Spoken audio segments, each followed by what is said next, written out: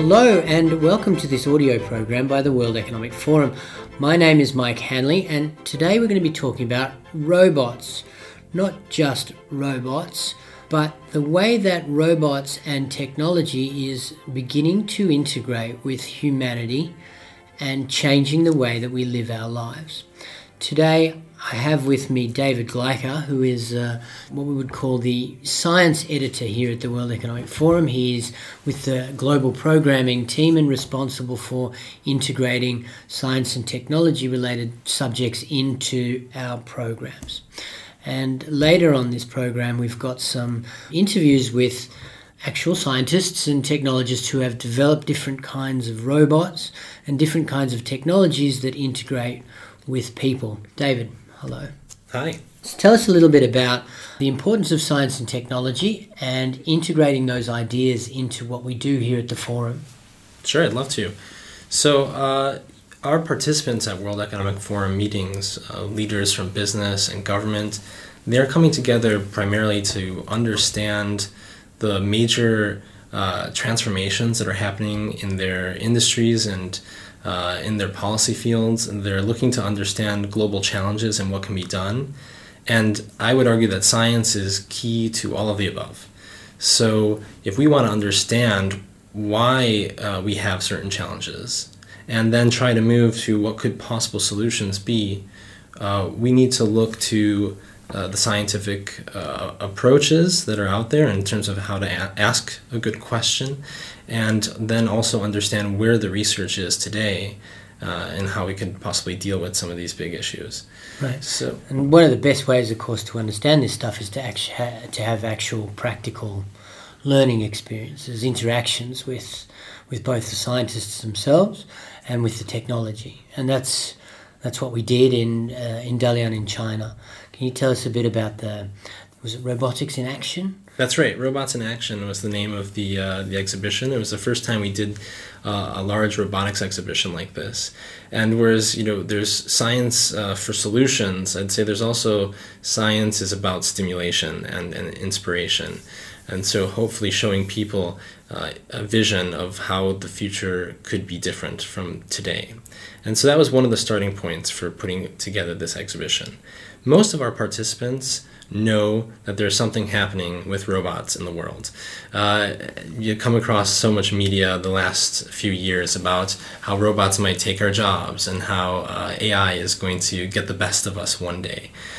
We wanted to help provide another narrative on how robots might be changing our lives. So in the past, I think the knowledge about robotics for most of our participants is coming from either Hollywood films where we see Terminator visions of the future, or their experience actually working in large industrial settings where you have very big automated systems. Factories and the like, where you've got hundreds of robots doing simple tasks. Yeah, exactly. And they're moving very fast, they're dangerous to work around, and they're hard to program. But we are moving into another period, but there's quite a gap between the industrial robots we've seen today and the imaginings of Hollywood of the distant future. And I think what we're moving into now is a period in which we will see service robots that are rolling, crawling, and flying out of the factories and into our lives, into our schools, our hospitals, our homes, and taking on roles that we never thought a robot could do. So we started this journey on understanding this new robotics revolution by thinking about robots as potential teammates, heroes, and companions.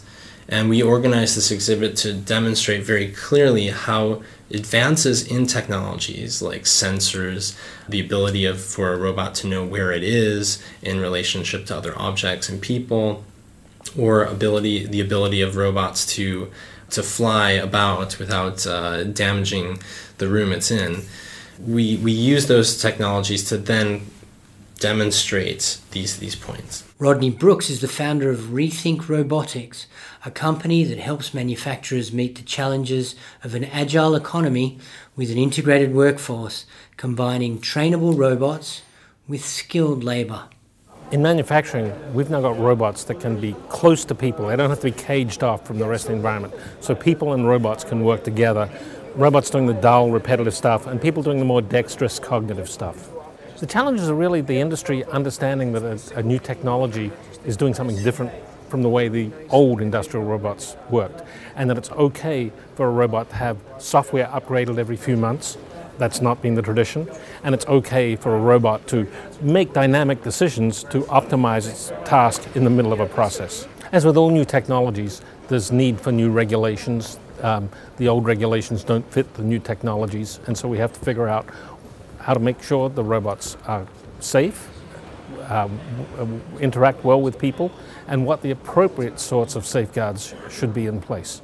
I think people are generally aware that artificial intelligence and robotics is sort of a crossroads where we're now able to do a lot more than we were until fairly recently. So there's a lot of excitement and a little bit of fear on what that's going to bring. There was robots as heroes, robots as companions, and robots as collaborators. Yes. And so the interviews that we have today, we're going to be hearing from some of the heroes, who are the robots that can go into damaged areas and help rescue people. We're going to hear from some of the robot collaborators who can make a future where robots and humans work together in a very positive ways, come much quicker. And then robots as teammates, where they understand a lot more about the environment around us. Robots as teammates or collaborators is about the next generation of robots that are coming out of an industrial setting to work closer with people, to be able to assist us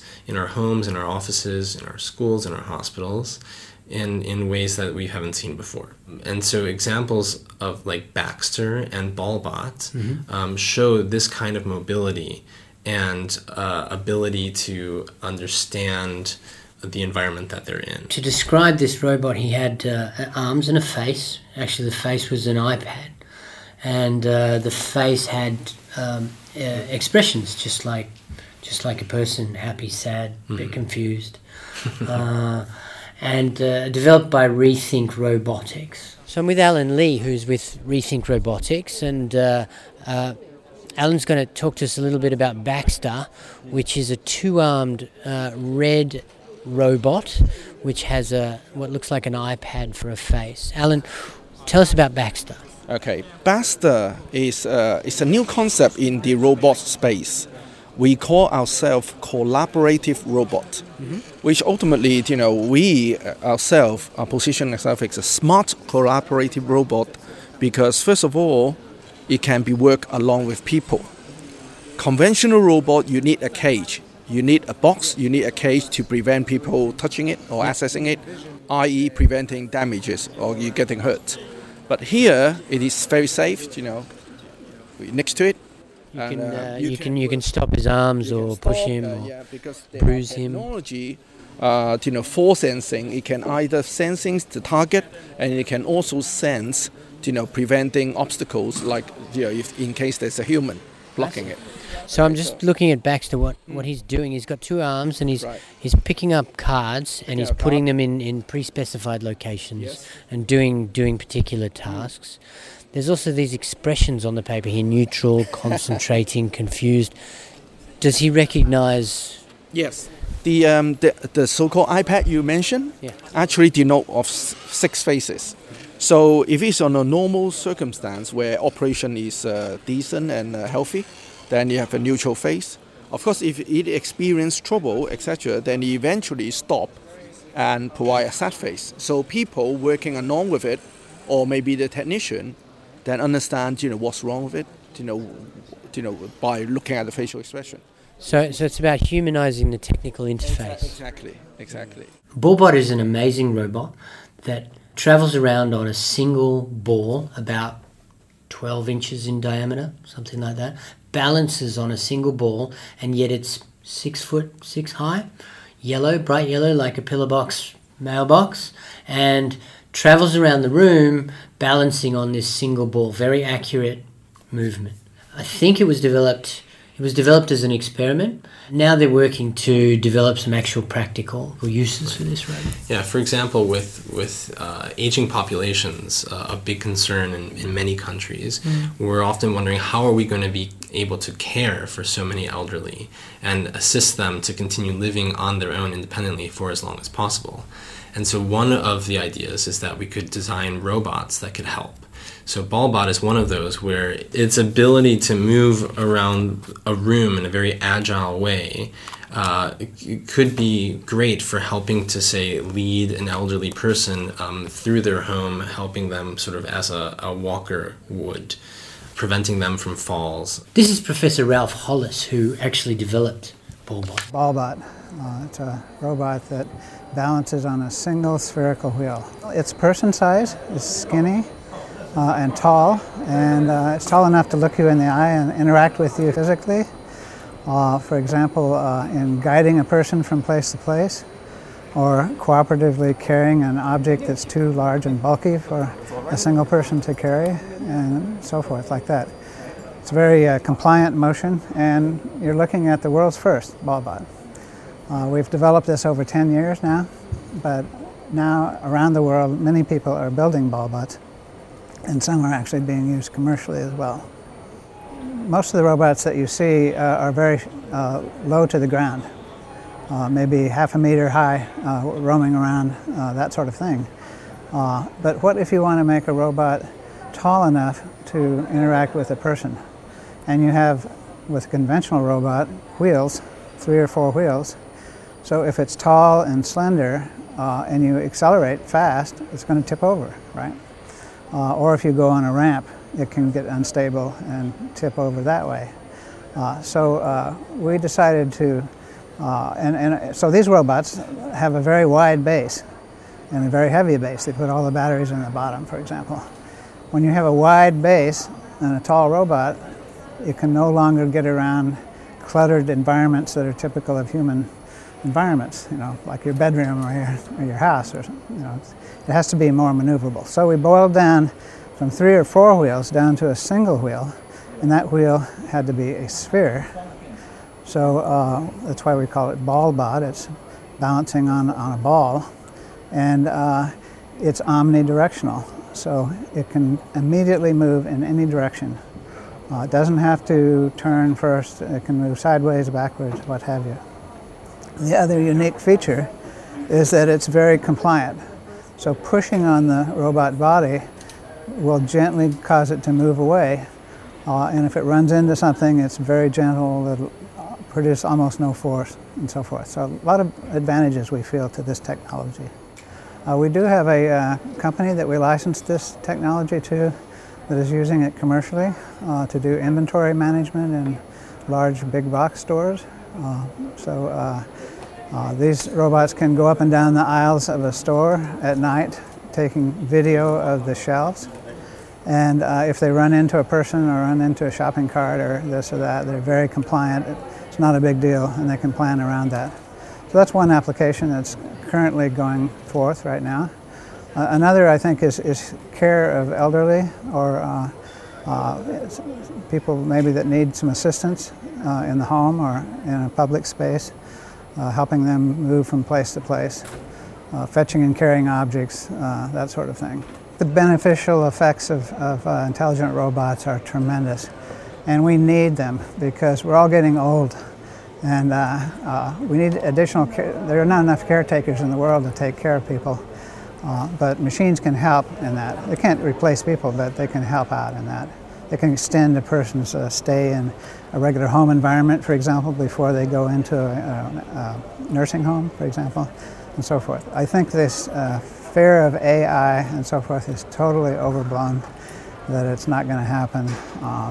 It's not worth worrying about, at least for a long, long time. So on the anthrotronics and the ability to read your mind with a John McEnroe style headband, Yeah. right? Why is that a technology that's worth highlighting? Well, I was really excited about this display in particular because we brought together 2 different companies, Anthrotronics and Interaxion, which are both working at the forefront of new interfaces, so how we interact with our machines. And what was exciting about this is it really transported our participants to a future in which it's not about screens and keyboards and mice, but rather you can put on a glove and manipulate a robotic arm just by moving your finger. And the cool thing about the Muse headband, which we added in on top of that, was that it was giving live feedback to the robot about your focus, about where your mind was while you were operating it. So this kind of like moves us past this idea of we command and control our machines into a future in which our machines know something rather intimate about us, actually, and can adapt how sort of difficult they are or flexible they are to work better with us as a team. So this is looking towards the future where actually you don't have a device in your pocket, you have a device in your, an implant in your brain, and that implant is feeding information directly as per your preferences into your information circuits, and you feed back to it and distribute information that way. Yeah, I mean, that's possible. The sort of brain implants and things like this are still science fiction for now. Of course, there's some really interesting research happening where people who have lost the use of their limbs can manipulate a robotic arm with a brain implant. But in terms of a consumer-ready type of technology, this headband that picks up brain activity is a pretty cool development. But yeah, it's really about a future where it's not just smart devices that you carry around with you or might be embedded in your clothing, but it's just a sort of ubiquitous sensors that can pick up what you need, so the machines are also reacting to you. Ariel Garten is the co-founder and CEO of Interaxon Incorporated, makers of Muse, a brain-sensing headband. So Muse actually tracks your brain activity in real time. It's a clinical-grade EEG with sensors on the forehead and behind the ears, slips on just like a pair of glasses, and then actually sends your brain activity to your smartphone or tablet. From there, a broad range of applications is possible. Here at the World Economic Forum, we have two different installations that we're doing. One is with Anthrotronics, where you can use your cognitive load to modulate the reaction of a robotic arm. The other one is actually a meditation experience. So Dr. Dean Ornish is guiding an entire group through a meditation while everyone's wearing Muse. And Muse lets you actually hear the sound of your own mind while you meditate. So you know when your mind is wandering and when you're in a state of clear, meditative, focused attention. So this kind of technology has a broad range of applications, both today and in the future. The applications that it's best at today are things that help you understand a part of yourself. Let you know, for example, when you're attending, when your mind is wandering, when your cognitive load is maxed. In the future, this kind of technology is going to let technology know something about you. So your devices can know when you're attending and then change the level of interaction. You will ultimately be able to control things with your mind, though that's actually less interesting than technology being able to understand and subtly change, so you don't need to control anything, but so technology supports you. There are also lots of applications in the healthcare space. We have over 108 different research institutions that use Muse. Mayo Clinic is using it for stress reduction with cancer care patients, and they're studying the decrease in recovery times when you're able to meditate and reduce your stress. There's research in ADHD, Alzheimer's, Parkinson's, autism, epilepsy, tinnitus, and more. So with a device like this, you can actually track brain activity in real time, and then ultimately, hopefully identify biomarkers and neuromarkers of disease and track the progress of a disease. It's just 4 channels, so it's not as full spectrum as a 128 electrode device, but it can give you real-time information and be used in situations like this, which current clinical technology cannot do. So if we look at a far, far future world in which devices like this are part of our daily lives, and that will happen, this is going to be part of the sensor suite. So you'll have sensors that track your steps, that track your sleep, that track the position of your cell phone, and sensors that track your brain. And it will know when you are, for example, reading, and the lighting in the room can get brighter so that it can accommodate your reading. It will know that you've fallen asleep and the lights will turn off, and maybe your air conditioner will change in your house based on the fact that it knows you've fallen asleep. It will know that you are trying to learn something and that your attention has wandered. And so it may change the learning environment to bring your attention back to it and increase your level of engagement. It'll know when information has spiked your interest, and it'll also know when you have created a cognitive error. There's a simple signal called the ERN, error-related negativity, that happens when you make an error, you detect an error in the real world. And so if this is a robotic machine-based system that you're trying to do a task with, it's really important that it's noticed an error. If this is you checking over your homework or your kids' homework, it's also equally important that you know you've made an error, or the system detects an error and you don't yet. One of the applications that we're very interested in is meditation, because it's one of the things that's really useful right now. And so there's lots of research that demonstrates the benefits of meditation to help people improve their cognitive function, decrease their stress, improve their productivity, improve their ability to be present in daily life and enjoy their life more fully. However, most people find meditation really difficult. With a device like this, it actually lets you know when you're in that state of focused attention, when you're meditating, and when your mind is wandering. It gives you real-time feedback to come back to that state of focused attention. And so it makes starting meditation, which for most people is quite difficult because you don't know what your brain is doing, it makes it easy and it makes it real. So as with every technological innovation, there are benefits and there are potential negatives. And it's really up to us, both as the creators of technology and humanity as the employers and utilizers of this technology, to create sets of standards and guidelines to ensure that technology is always used for good and not for ill. I created an organization called the Center for Responsible Brainwave Technologies, which creates a set of standards around privacy, safety, efficacy, transparency, and agency to ensure that in the creation of brainwave technology tools, everybody's always using them appropriately and effectively. Jack Weiss is the founder of Anthrotronics, an engineering research and development company that produces human-centered technology. He's introducing a brand new glove, and it's not just any glove. And what we have here is one of our data gloves, and we call this a new glove. And the data glove has sensors in the finger and the back of the hand, and some of our other gloves have sensors in all the fingers. But today what we're doing is using these sensors in the finger to drive the robotic manipulator arm. So when your finger motions are activated, it controls the individual joint angles of the robotic manipulator arm. And your hand orientation controls the base orientation of the arm. And so what we're practicing doing is we're trying to touch the tip of the robotic manipulator arm to that squishy brain that's on the table. In addition to that, the operator has the Muse headband on, which Ariel will speak to, and the Muse headband is detecting EEG. And so the software we have is taking that EEG data and detecting cognitive load, and then slowing down the arm if you experience higher cognitive load. And that higher cognitive load can be induced in a number of ways. One way is to count the blinking lights while you're driving the robotic manipulator arm, and another way would be to recall things in your mind, like recall cities near you or countries on Earth, things like that. So we actually have three main pieces of technology interacting here. We have the robotic manipulator arm, which is one that you can purchase off the internet. We have the glove technology that we actually make, and the glove technology has sensors in the finger, and each sensor is a 3-axis accelerometer, a 3-axis gyroscope, and a 3-axis compass. And this sensor data is what we're using to drive the manipulator arm. The third component of technology is the Muse headband, and that's being used to detect cognitive load, so that we can detect the operator's cognitive load while they're driving the robotic manipulator arm. So the idea is that when their cognitive load increases too much, the robot arm will slow down and make it easier to drive. So some practical applications are the sensors in the glove allow operators who are wearing gloves, for example, to be able to operate robotic assets with just their hand movements. So it's a gestural interface so that you could drive robotic vehicles or robotic manipulator arms like this one using very intuitive hand gestures.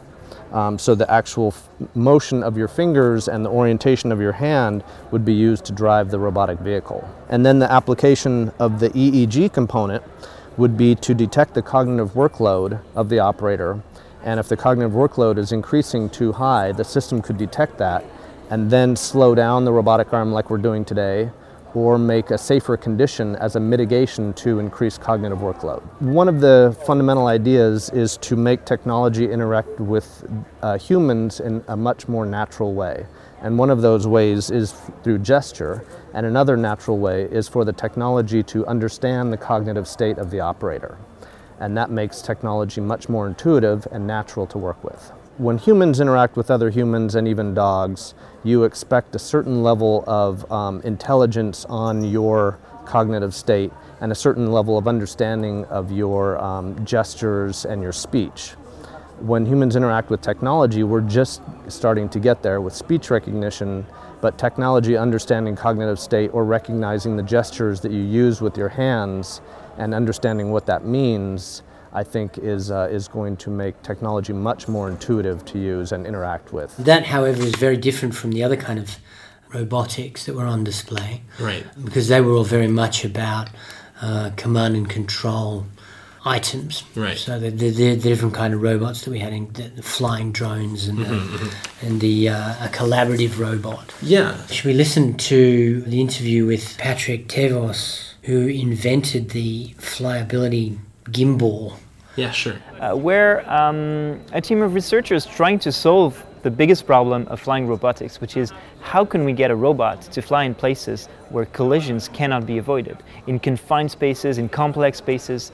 The original motivation was about search and rescue, notably looking at the Fukushima disaster, where robots were not very efficient at getting inside because ground robots would get stuck, because there was clutters, there were staircases, and flying robots could not access because there were too many obstacles. So getting an inspiration from insects and about how insects were able to, at the same time, avoid some collisions, but also being able to resist collisions once they occurred, we developed this robot called Gimbal and founded the company Flyability to bring it to market. With this robot, we're able to bring a new layer of safety and of accessibility to drones. It's the first robot that can access places which are confined, which are indoors, which are complex, and where no other robot can access. It's also one of the safest flying robots in the world, in the sense that it can be flown very close to people. People can touch it in flight, and it will not hurt them. The people will not risk, hurting themselves on the rotating propellers. And as it's very light, about 500 grams, the risks are very, very low for people. So it's opening a lot of new applications for flying robotics in general. We're working with industrial inspection specialists to go inside power plants, inside tanks, or as well under bridges where you have structures that need inspection and that previously required humans to go and climb up there, which was very dangerous and time consuming. We're also working with search and rescue and firefighters who need to be able to go inside a building from the outside and quickly assess the situation without having to put the life of rescuers or firefighters at risk. So what's interesting about this drone is it's built to improve the state of the world through accessing emergency places, through safe flying. Why was it that you invited Patrick to bring his toys to a forum meeting? In the last few years, drones, I think, have gotten kind of a bad reputation. We often think about Predator military drones flying high over war zones and dropping bombs potentially on off target. And so this has been something that a lot of people in this area have been concerned about, since the potential for drones to do good in the world is huge. So the United Arab Emirates held a competition in 2015 called Drones for Good, in which they inspired designers from around the world to put forward their different projects as what would be the best showcase of drones doing good. And so Patrick Tevos and his group Flyability won that competition for the Gimbal, which is a 4-rotor drone encased in a metal cage and is what they call collision tolerant. So it can hit walls, it can hit floors, it can hit people, and it doesn't cause any damage. It can keep going. And the use for this is really, as he mentions, to be able to explore areas where a person would be much too slow, or it would be much too dangerous to send a person in there. So this is really where we start thinking about robots as heroes. and how could our different robotics be deployed in a humanitarian context to react, for example, in a Fukushima nuclear power plant disaster, or in a collapsed building where you wouldn't want to send rescue workers, but we need to get sort of eyes on the ground quickly to identify survivors and identify potential to avert further disaster. So that's how that machine could be useful. Then we have those robots that can analyze our faces and understand how we feel. There are a couple of those on display there. So we had one exhibit from Hong Kong University of Science and Technology, which featured a virtual agent named Zara. This is just a sort of animated character on a screen. But the technology running in the background behind Zara is something called a multimodal computer program. So it's picking up all these different data points from you as you speak to it, just from using a simple microphone and webcam on a laptop. So it's watching your face, it's seeing how your eyebrows move, are you smiling or are you frowning? Do you look confused? Do you look happy? Are you engaged? Are you leaning forward? Or have you sort of disengaged and are you leaning back? It also measures the sort of tone of your voice and your hesitation in the responses you're giving to its questions. So this kind of sensitivity to our behavior and the machine's ability to equate that with certain emotional states is allowing our computers, our machines, to understand us and work with us in ways that have never been possible before. So some of the applications, of course, people are thinking about deploying automated, therapists, if you will, to help diagnose people who might have post-traumatic stress disorder, for example. Or depression, many different cases that you could see this being used. Our exhibit was kind of a lighthearted version of this, where we knew people didn't have much time to converse with this machine. So we just asked a few questions, and in the background had the program running a Myers-Briggs personality assessment. Right. So after a quick conversation with Zara, you would get a little bit of feedback on how you are as an extrovert or an introvert, and whether she found you an interesting person to converse. Like a horoscope. Horoscope machine that you exactly. Would see so there's the fairground. You can see there's a wide range of applications that go from the more serious to the more entertaining. But we wanted to showcase that this technology is moving fast and quite exciting. There was another exhibit that is similar in that it also uses this virtual agent, which is just sort of a character on the screen that makes you feel that you are interacting with a real person as opposed to just speaking to a machine. And this was Alex, the peer educator.